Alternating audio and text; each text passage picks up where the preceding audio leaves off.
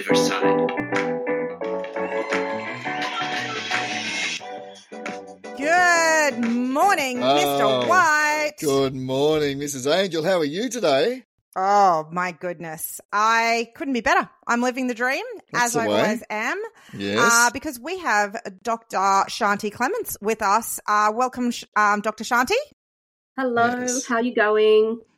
We are fabulous, We and are we can't great. wait to get into your story. So we're going to get cracking straight away. So Dr. Shanti Clements, she went to primary school at Ashcroft Public School, Hoxton Park Public School, Our Lady of Mount Carmel School, Griffith East Public School, Mount Pritchard Public School, and Ranwick Public School. She went to every public school, basically, to do her primary education. And then for her secondary school, she went to Sydney Girls High School, which is a selective girls' high school in Sydney. That set her up for the most amazing tertiary experience. So as I said, she is a doctor. She has her Doctor of Philosophy in Educational Leadership from University of Sydney. She has an Executive MBA Essentials Certificate from London School of Economics. She has a Masters of Education in Management and Leadership in University of Sydney. She was awarded the position of Honorary Associate at the University of Sydney. She has a Diploma of Education in Primary School in Sydney University. And she kicked it all off at the University of Technology, getting her Bachelor of Communications in Journalism.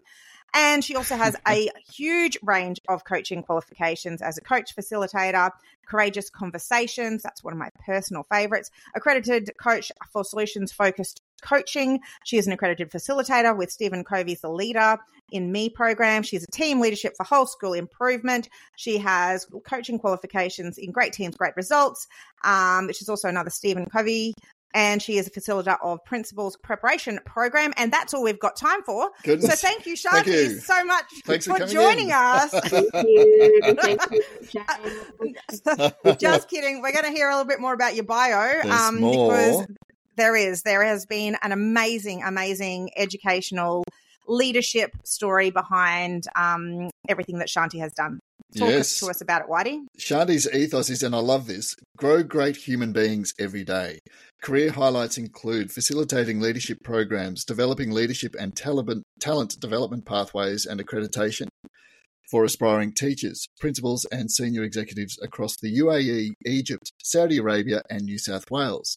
Her professional experiences include Principal of Beauty Point Public School and Seven Hills West Public School, Principal, School Leadership, Principal Coach Mentor, and a Director of Leadership and Teaching Quality in the New South Wales Department of Education, and Head of Leadership at the Talal Institute. Lecturer at the University of Sydney and Liverpool, Hope University.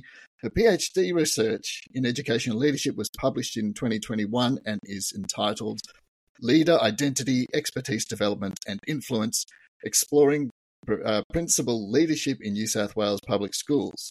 Awards include a finalist at the National Excellence in Teaching Award in 2006 and Australian Schools Plus Commonwealth Bank Teaching Award recipient and inaugural Leadership Fellow in 2017. Unbelievable, that list. Excited, people. Wow. Dr. Shanti Clements is here. Wow.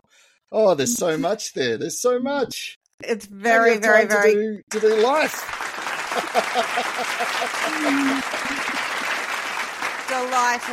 delighted to have you with us. Wonderful. So, Thanks, Sharon. Thanks, Whitey. Shanti is one of the smartest people that I know, and we're so glad that she chose education. So let's kick it off with our favourite question, which is, who is the teacher that has most greatly impacted your life? It has to be my Year 4 teacher, Miss Crosby. She was at Mount Pritchard Public School, taught me in 1980, and I was in a Year 4 class. We had 64 students in the class. So it was like this real pioneering 1970s, open planned. And to have 64 kids in the class was amazing. 2 teachers. And it's still my favourite class if I think about it. But she was beautiful. She was warm. Think of the Partridge Family. Think of, the colours of the Brady Bunch household, orange, yellow, green. and think of mini skirts.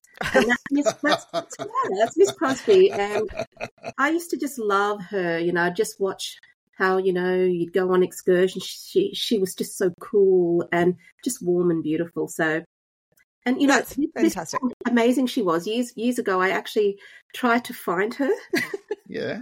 I couldn't find her because she got married. She was single at the time, but she was amazing. I wanted to ring and say thank you to her for being such an amazing teacher. That is fabulous. And that's what we're all about here. We want to name and fame those amazing teachers so they know that you're still thinking about her this far into the future and the impact that she had on you. And with 64 kids in a class and making you feel seen and loved and noticed, that's no small feat. Yeah, and what was really amazing about her, which I didn't discover at the time, because one, she was just so cool.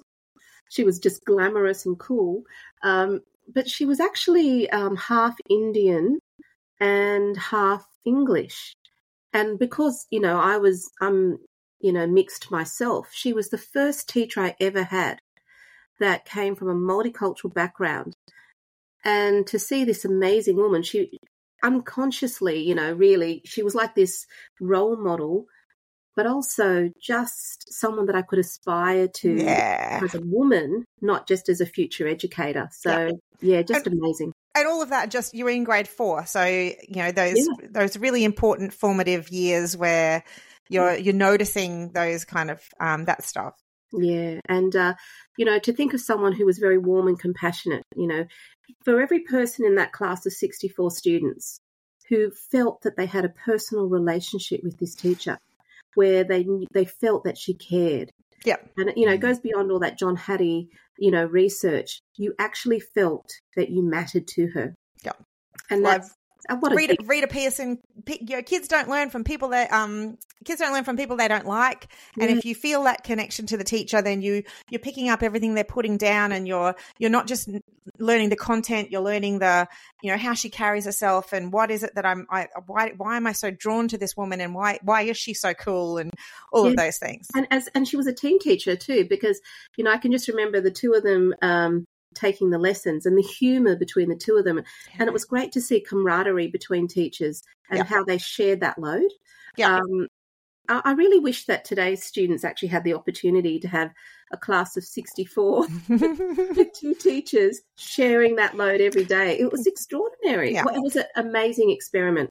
Yeah. Well, John Hattie said that class size doesn't matter, but I feel like I'm having things thrown at me right now by all the teachers in this. Yes, don't say that. Shut up, Angel. That's right. But there you go. It worked in that particular class, in that particular situation. That's and it was obviously a pivotal moment in your education. Yeah. But you are a child of educators as well, aren't you? Yes. So my father was a teacher, and my mother is actually a nurse. But it's interesting. I didn't want to be a teacher growing up. Like, you couldn't have thought of anything worse. So I started off, I wanted to go into journalism. I actually became a journalist. I was a radio journalist for a while, and I also worked in advertising. But then I did some personal development courses and had an epiphany. And that was that you can actually make a difference in people and young people's lives, and a positive difference. And that's why I made the shift from journalism into teaching, because I found that, journalism, you're on the news and everything, but it's all negative. Whereas positive, you can shape lives and you can actually make a difference to young people. And so I ended up making the shift to teaching. Yeah, that's interesting. My mum's a teacher, and I've got come from a family of teachers as well. And I knew I was always going to do arts, so I just did arts and sort of got into education that way. But I still, so how old do you reckon you were when you made that decision, or that epiphany happened? Because I'm really interested at where people realise something in life and then make drastic decisions. I would have been 22. 22. So I finished high school at 17, and then I did what every good girl does, follow their parents' advice. And I did my first year of business. I did UTS at University of Technology. Right. And then I did what every bad girl does. Tell us more, Shanti. Tell us more. Well, that's actually pretending to go to university for the first semester. Yep. And but I actually had made the decision to defer, so I was pretending to go to business. And what were you doing in then that time then? Yeah, well, I was very, very lucky because I didn't really enjoy business, and I was doing the end of semester assessment with the economics lecturer, and I did the entire 2 hours and 15 minutes. And he said, "How is it that you finished this?" And I said, "Well, I'm just using my psychic ability." It feels like an A, a B, a C, blah, blah, blah, blah. And he went, "What can I do to make sure you never return to this course again?" And I said, "Well," he said, I'd really love to do communications." He said, "Okay, I'll make that happen for you." That's right, as long as you never return.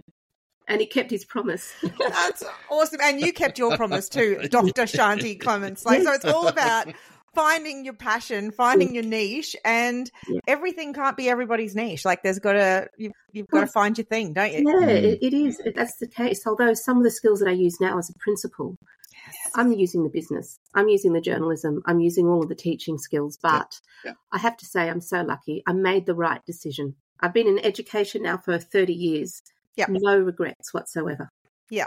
Yeah. And doing amazing things in education across the world, actually. So Shani's not just having an impact here in Australia. She's doing amazing work with people in many other countries as well, which I want to get to. But before we get to that, I want to hear a bit about, so your dad was a teacher, but your grandma was also a teacher that was doing some pretty life-changing things during the World War. Tell us about that.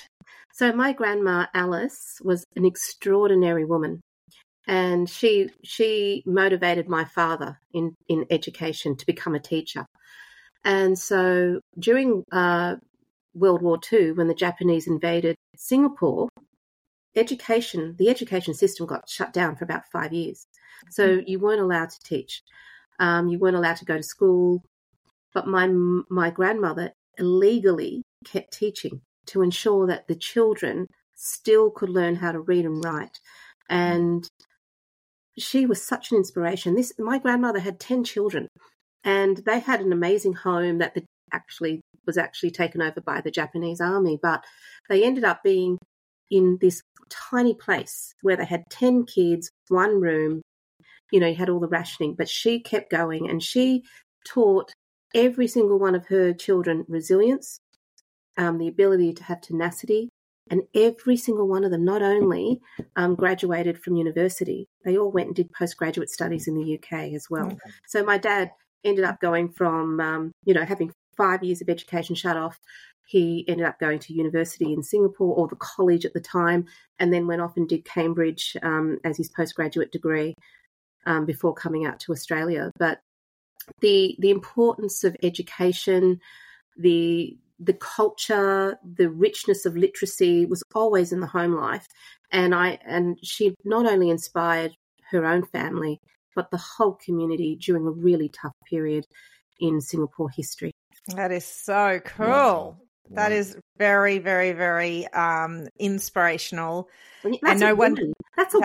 Like we're talking 1941 to 1946, that period of time. I can't believe it. She's incredible. Yeah. And it makes sense then that your dad chose education and had a profound impact on his community as well, which then I'm sure has then had an impact on you in the end, choosing education after, going a roundabout pathway, but finding your real passion then. Yeah. And it was a little bit hard for him to also get that because, he came to Australia in the end of the 1960s. And when he first came out, his Singapore teaching degree wasn't accepted straight away. So this is it's a bit of a tearjerker for me, this story, because it does make me get a little bit teary. So when he first came out, he was actually given the position of cleaner at Hoxton Park High School. And a year later, his postgraduate degree from Cambridge was accepted, and he was appointed as the English history teacher at the same school. That's awesome. So for a guy who's 43, who's had a very successful life overseas, came in, cleaner, following year, teacher at the same school. That's crazy. I know. Humbling, That's so amazing. humbling. And then, but then doing the work because you've got to put food on the table for your family. And it taught me so much. And it's why I'm at a school right now where there's a lot of refugees, there's a lot of social disadvantage, because it taught me the importance of education, not only in the survival of the human spirit, but also to have, a family who've gone through the war years and became successful and could get out of poverty and get out of political and social upheaval due to education. You can move countries because of, the status of your educational qualifications taught me so much. And so the commitment of equity, the commitment of ensuring that there's multiculturalism, diversity, inclusion, all of those values, you don't realise that you're learning all of that as a child, but it's certainly something that I got from my father, especially when you think one day you're a cleaner, the next day you're the teacher of the high school. And that's often people talk about just in leadership that sometimes it's hard to step up from within as a teacher to a head of department. But they're thinking about stepping up in the same profession from a teacher to a head of department. Talk about reestablishing yourself with the students from a cleaner to a teacher. That's a whole new level of reinventing yourself. And I sort of think about, my father helped set up the Singapore Professional Teachers Association when it first was established in the 1960s. So to have someone who had a reputation over there, but this is what happens when you move countries. It is. Sometimes your educational qualifications don't translate with you. Yeah. But it taught me so much. And the compassion, the humbleness that he had, it actually showed me how to be a better human being, because it's not only about just pushing people through. It's about understanding where everybody comes from. So many of the children at my school and their parents, they're probably having very similar experiences. So it's about understanding, empathy and compassion. Yep. Love it. That's absolutely beautiful. I was just thinking when you were talking about your grandma and educating the children and kind of having that gap for 5 years. It's probably a long bow to draw, but COVID, lots of people are so concerned that the COVID gap is going to be so significant, and those kids are never going to bounce back from that. But it is possible to bounce back from that. Absolutely. And can't give up hope. That's right. And, if we look at human history, we've done this many times before. Yeah. We've done it through the Spanish War. We've done it through World War I, World War II. And when we think about the psychological fallout of COVID, all of these things are also happening at the same time. And I think we have to be, for me, my experience with my family in education and going through the war years has taught me that you need to be agile. You need to be able to you need to manage change and complexity and uncertainty. And I think we've just thought that that's just a recent occurrence, but it's not really. No. So many generations have gone through this, and if we can keep on and have the resilience of our previous generations of educators as well as family, then education's in a really great place moving forward. Yeah, absolutely. I love that. That's totally reshaping the conversation on education right now and the gap and the impact. So tell us, as the COVID crisis was rolling out, you were chipping away at your PhD. So tell us all about your PhD. So I probably have the Guinness Book of Records for the longest running PhD. So actually, her PhD went through the World War I, World War II, and also COVID. Just kidding. That's not the case at all. No, it feels like it. So it's interesting. I was doing my PhD as I also took on a principalship of my second school during COVID. So my PhD is called Leader Identity, Expertise Development and Influence. And I explored the, principal leadership in New South Wales public schools. And I had six research participants who were principals in New South Wales. And it really taught me a lot. It taught me about the importance of identity development expertise development, and career span approaches. And, often when you're looking at education systems, and certainly when I was working overseas in the Middle East, the commonality between the UK systems, the American systems, Middle Eastern, African, Indian, is that we all have standards, and all high-performing systems have them. But complying with standards and knowing the theory doesn't necessarily mean that you set up people to succeed. Mm-hmm. And so when we were training, part of the work I was doing was training teachers as well as principals and aspiring leaders. Your identity and your self-concept as an educator is crucial to the success that you're going to have career span. And, So what do you mean by that? So your identity, so why you chose to come into education, why, or what you stand for, or what do you mean by that? So your identity is your sense of who you are. Yeah. And that can be related to your moral purpose. It can be related to your vision for what you want to achieve. It can also be related to your sense of competency and your expertise in what you do. And I guess if you think about it, it's your mindset. It's your mindset of how you're going to achieve things. And it's also, it helps to bridge the gap between what you do in your optimal state as well as in your typical state. So in our typical state, we may be doing this, blah, blah, blah, blah, blah, in a very busy day. Optimally, we can do this against particular standards.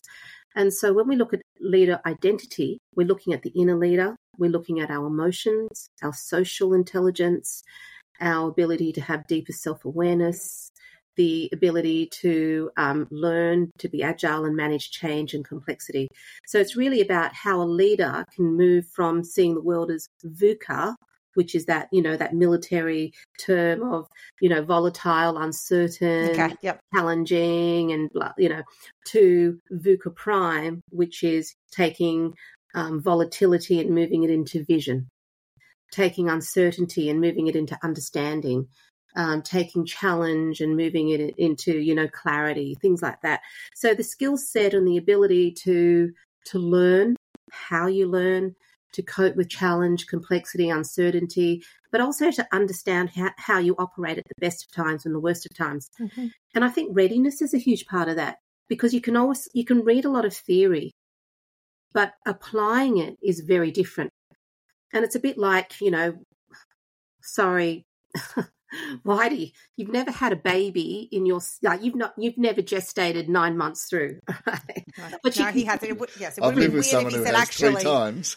Yeah, so you've observed it, but to have it, do you know what I mean? You can read the book, How to Expect, right. Go through the 9-month journey, and that's the theory. But applying it and living it and embedding it and embodying it are such different things. And one thing we found that with emotional and social intelligence, we say that those interpersonal and the intrapersonal skills are so important, and they are. But what keeps you up at night is yourself. Mm.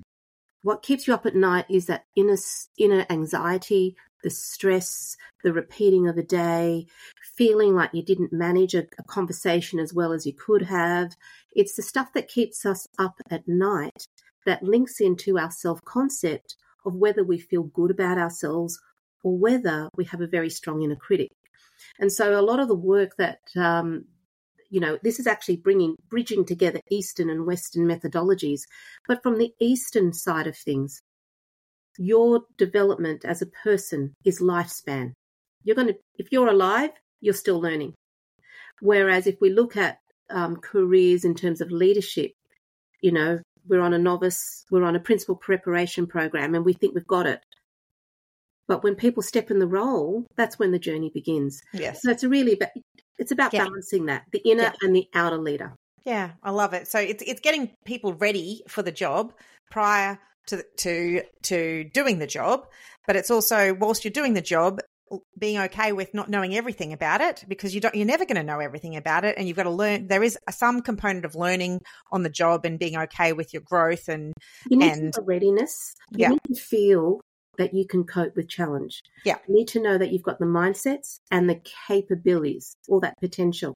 Yeah. And I know that, like, for example, when I was in the Middle East, we were using virtual reality technologies, and we would do we would create avatar classes so you could have those difficult conversations, or even the behaviour management, the nightmare behaviour management classroom, and practice those really difficult emotional and social interactions, so that when you then went out in the real classroom or the real school, you already knew how to succeed. That's great. Love it. Definitely need a bit more of that brought into our university preparation. That's right. It'd be fantastic. Yeah. Or at any level. I love this conversation because it applies to everything. It's not just education. I mean, everything you're saying is applicable to any endeavour. Absolutely at all. And which leads me to what your ethos is, that grow great human beings every day. Can you unpack that a little bit for us? Because it strikes me as brilliant, and I really like it, and I can see some things in it, but I want to see what you see in it. Yeah. So for me, growing great human beings every day is my way of trying to bring together Eastern and Western approaches to why we exist on the planet. And underneath my principal side of things, there's probably a little bit of a hippie. And Miss Crosby. Yeah, I don't want to go to work to achieve status quo or to be very good at up and managing. I know I have to achieve things, and I have targets, and I've got system improvement measures that I have to meet. But there's culture. There's people. And when we think of humanness, it's about human potential. No one wants to go to a job where they don't feel appreciated or valued. And that especially includes teachers, because our role is to help empower the next generation of children. And if we want to keep being motivated and inspired, we also have to keep motivating and inspiring. Yes. So that means that to grow great human beings, it has to be a mutual growth for our teachers, our SAS staff, as well as our children and our community. And that has to come back down to our cognitive, our emotional, our social, and our spiritual growth together. And for me, it is so important that the spiritual intelligence and the spiritual component comes into what we do, our moral purpose, and creating a culture where everybody feels that they can thrive together. And that means student agency, student voice, teachers balancing that locus of control, and helping children to actually have a strong co-facilitation advocacy role in the learning, the design, the assessment, the reporting processes. So to me, it's all about balancing all of that together. Great. I love in particular the last two words as well, the everyday. Just the responsibility that puts on you, and the urgency of it, the fact that it should always be the goal, it should always be there. Yeah, because there's nothing worse. And I think when we came back from COVID, I don't know if you found this in your schools, but morale was really low when we came back. And even doing simple things like, doing your program at the start of the term every year became really challenging. And it was almost like before we came back, our system probably needed an induction to bring everybody together, a huge culture building process first before we did. And that, I think that would have been great. But to grow great human beings every day means that you have to take responsibility for your mindset. If I'm turning up to work every day with a negative attitude, I'm not growing, and neither will the children. The children will not grow if you're not there. If you don't want to be there, the children will know that they're such intelligent little beings. They know that you don't want to be there. And it also means that children, as well as parents and all members of the school community, have to be respectful and value our teachers, because it's not one way. It can't be just take. We need to give back as well. So it's about making sure, I guess, what is it? It's a bit like the oxygen on the plane. We all need enough oxygen. And, like the well-being of my staff is absolutely important. Every staff meeting, we start off with well-being. And, could be, what colour are we today? And share that colour. But, it's just important that we are able to know who we are first and bring that into what we do each day. I love that. I think that conversation about the constant conversation about why the work that we're doing is so important. So why did you choose to be a teacher? Like, that is an ongoing conversation that needs to be happening, because I think that fuels the fire, because we did choose this. We didn't fall into this profession. And I strongly believe that, 95% of teachers absolutely chose teaching because of that strong moral purpose to do this amazing work that changes lives. And then the reality sometimes chips away at you as you go along, and it's tough. It's awe-inspiring, but it's also really, really hard work. So I loved what you were talking about before about the best of times. Like, what kind of leader are you when all of the conditions are perfect? You've just come back from a holiday, and we've just got one extra day of holidays than Mr. White. And right now, I am ready. I am like, just let me at it. I am so excited about this term. So the best of times are about to happen. But then, that your midterm, mid-year, the weather changes, everything, it gets tough. And so what kind of teacher can you be then? And what kind of leader can you be then? And what do you need to keep on fueling your fire during those difficult times, so that you know how important you are to the world and the kids in your classroom every day? Yeah, and that's why the recently I've been doing a pilot with the New South Wales Primary Principals Association around professional reflective supervision, which, by the way, I think is groundbreaking and will totally shift the field of education. But what it's taught me is that every job has stress. Every job has anxiety. But if we identify with the narrative that this job does this to me, then what we do is we take our own choice and our own agency in that. And so all of us can get through any stress and any challenge if we accept that it's our mindset and our ability to cope with stress and challenge. That's the issue. It's never the job. Yep. No. So you look at doctors, you look at nurses. You look at doctors. Some people in emergency, they're dealing with people who die every day, but they've got a different purpose, and they revision what they're doing. So that's what I've learned from professional supervision. I think for teachers, if we can take ownership and be given many different ways of how we can cope with challenge and complexity, I think that's the way forward. And I know the focus is often on curriculum reform. It's often on the system, politics, and the compliance aspects. But if I'm bringing it back to leader identity and teacher identity. If we know who we are, why we do what we do, we can do anything. Yeah. I totally agree. We can learn the curriculum stuff, and I feel like an addition to that, which has been my big leadership learning, has been that I didn't want to step into a leadership role until I knew everything, and then I realized, holy dooly, I'm never going to know everything. So I will never be able to step into a leadership position. Then I looked around me and I was like, I don't think they know everything either. So coming to that realization that you can step into a leadership position as long as you realize it's okay to not know everything, but have that willingness to keep on learning and keep on growing. I agree, Sharon, because like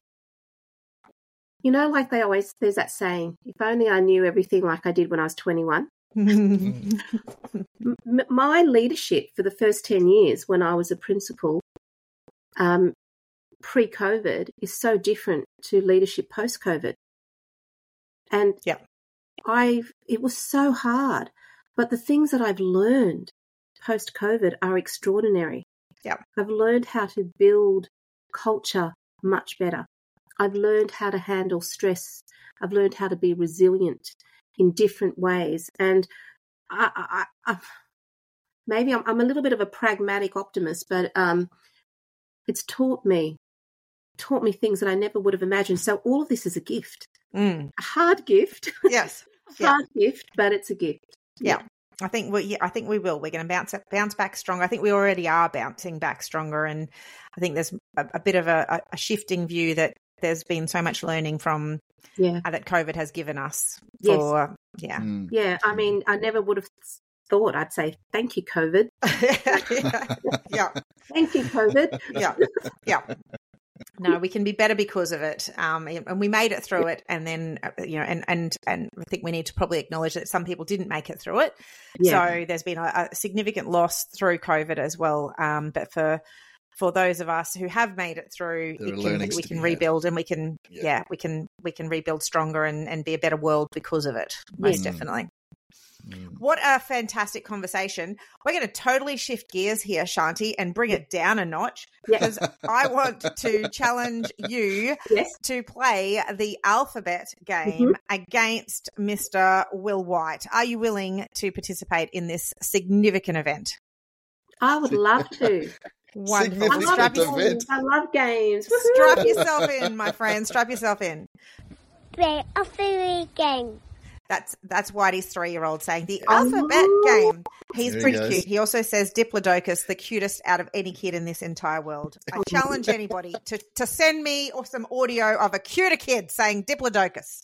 All right. There's a challenge for everyone. There is. I forgot how this works. Can you run us through the rules again, please? The alphabet game. The alphabet game is when I'm going to get you to name something, and then I'm going to give you a letter that the something has to start with. For example, name a chocolate starting with C, and you would yell out Cadbury. Excellent. And then Shanti would be one up. But unfortunately, Shanti, you're not going to get a point for that unless we need a point later on, and then we're going to give you a point for that. Hang on a second. No. Hey. No complaints. Complaints in writing to the host. Okay. Whose name starts with S. All right. Here we go. Are we ready? Yes. First question. Name something talked about at a staff meeting starting with L. Losers? Oh. What did you say? He said losers. I'm not accepting losers. That because nobody would talk about losers. Oh, no. Well, this is. I was going to say legions, but that's due to legions. Yes. Okay, no, I'm going to accept that actually, Shanti, because sometimes we've got to talk about the smallpox, and we've got to talk about the chickenpox lesions. Yes. We've got to talk about. We actually just had a breakout of hand, mouth. Hand, foot, mouth. Yep. Lesions. Exactly. We're talking about. I don't. Yep. I'm starting to think that the odds are stacked against me here. No, never. So. Ting. That was a ting. That's a ting for Shanti. Well done, Shanti. You're off on a roll. All right, here we go. Best of 3, yeah? Something, it's a best of 3, by the way. So if you get this one, Shanti, you just win. Okay. All right. So name something a teacher does on their holiday starting with W. Well-being. Oh.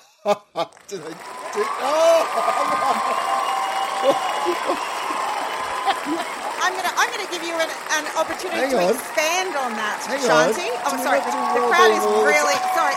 The crowd's really excited. Guys, come on, quieten down. Well-being. Gosh, sit down at the back. Wine. Yep. I knew we'd get back to wine somehow. Well done, Shanti. Well done. Well, there you go, Mr. White. More because I feel so sorry. No, don't ever feel sorry for Mr. White. It's okay. Tip of the hat, you did very well. He did well, and we can't break that that record that he has been able to keep now for. This is our 4th season, Shanti. He's 4 seasons. He hasn't got a win yet. No way. It's really good for my well-being. But the word is yet. The word is yet. I have a growth mindset, and I will get there. Yes. He'll get there. He'll get there one day. I love your optimism, Mr. White. All right. So, Shanti, we have absolutely loved being able to talk to you. Can you tell us, so if people would like to know more about the leadership frameworks that you're talking about, how could they access that?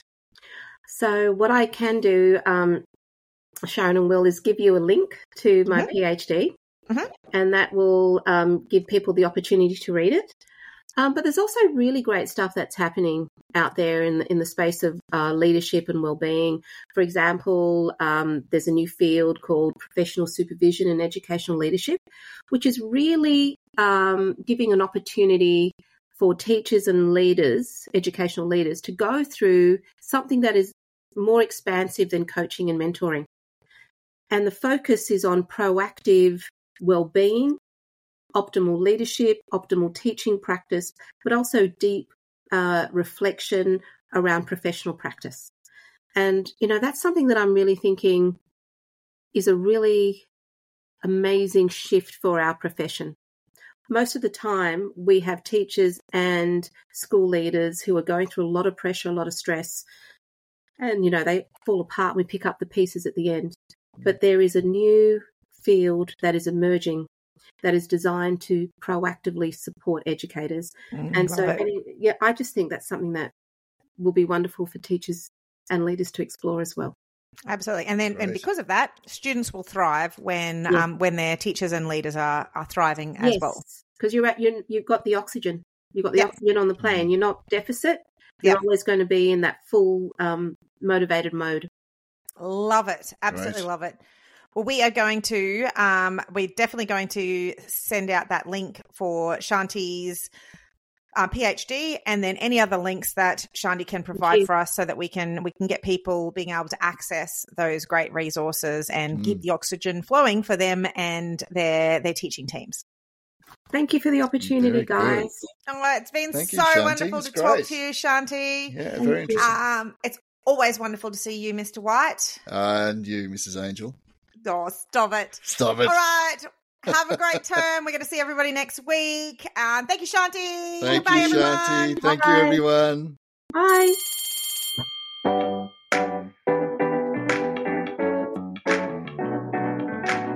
Powered by Riverside.